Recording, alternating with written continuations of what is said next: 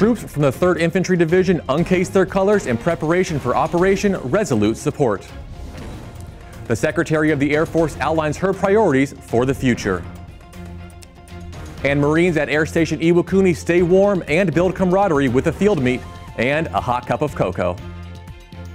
Welcome to DoD News Now. I'm Petty Officer Alec Jacobs. Less than 1 month from today, Operation Enduring Freedom will draw to a close and the U.S. combat mission will end in Afghanistan.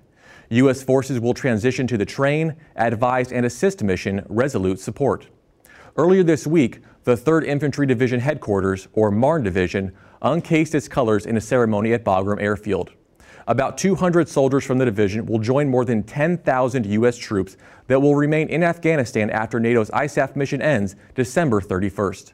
The division's responsibilities during its year-long deployment will include logistical, medical, and sustainment support across Afghanistan, as well as security at Bagram Airfield.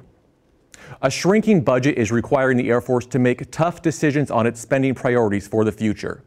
Air Force Secretary Deborah Lee James told an audience in Washington, D.C. last night, readiness and modernization are at the top of the investment list.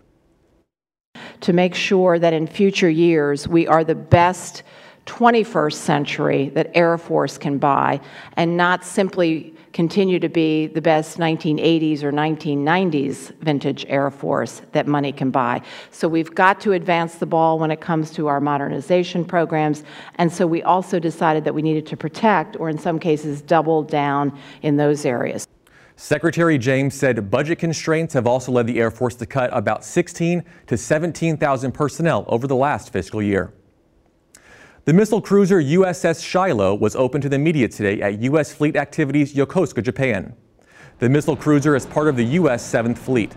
The open house was meant to showcase U.S. support for security and stability in the Asia-Pacific region. 7th Fleet gets the latest technology, our most advanced weapon systems, most advanced radar systems. So it's a dual goal that we have, the numbers and the capabilities. The 7th Fleet's area of responsibility encompasses more than 48 million square miles from the Antarctic in the south and over to the India-Pakistan border. Marines gathered for a challenge of brains and brawn while trying to stay warm in this week's freezing weather at Marine Corps Air Station Iwakuni, Japan. Lance Corporal Anthony Mesa endured the cold to bring you the story. Marines of Marine Corps Air Station Iwakuni's headquarters and headquarters squadron came together for a field meet with events like pugil sticks, tug of war, and more.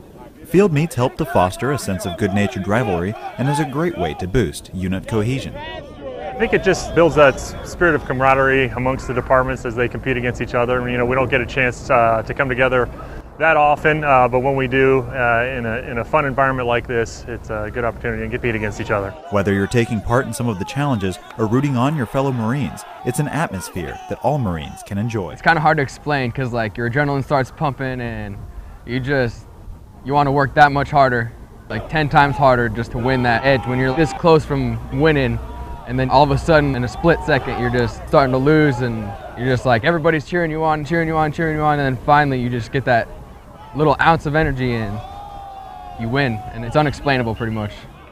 The games tested the Marines' strength, speed, and agility, but the chilly December air and its strong gusts of wind was a true test of their mental strength.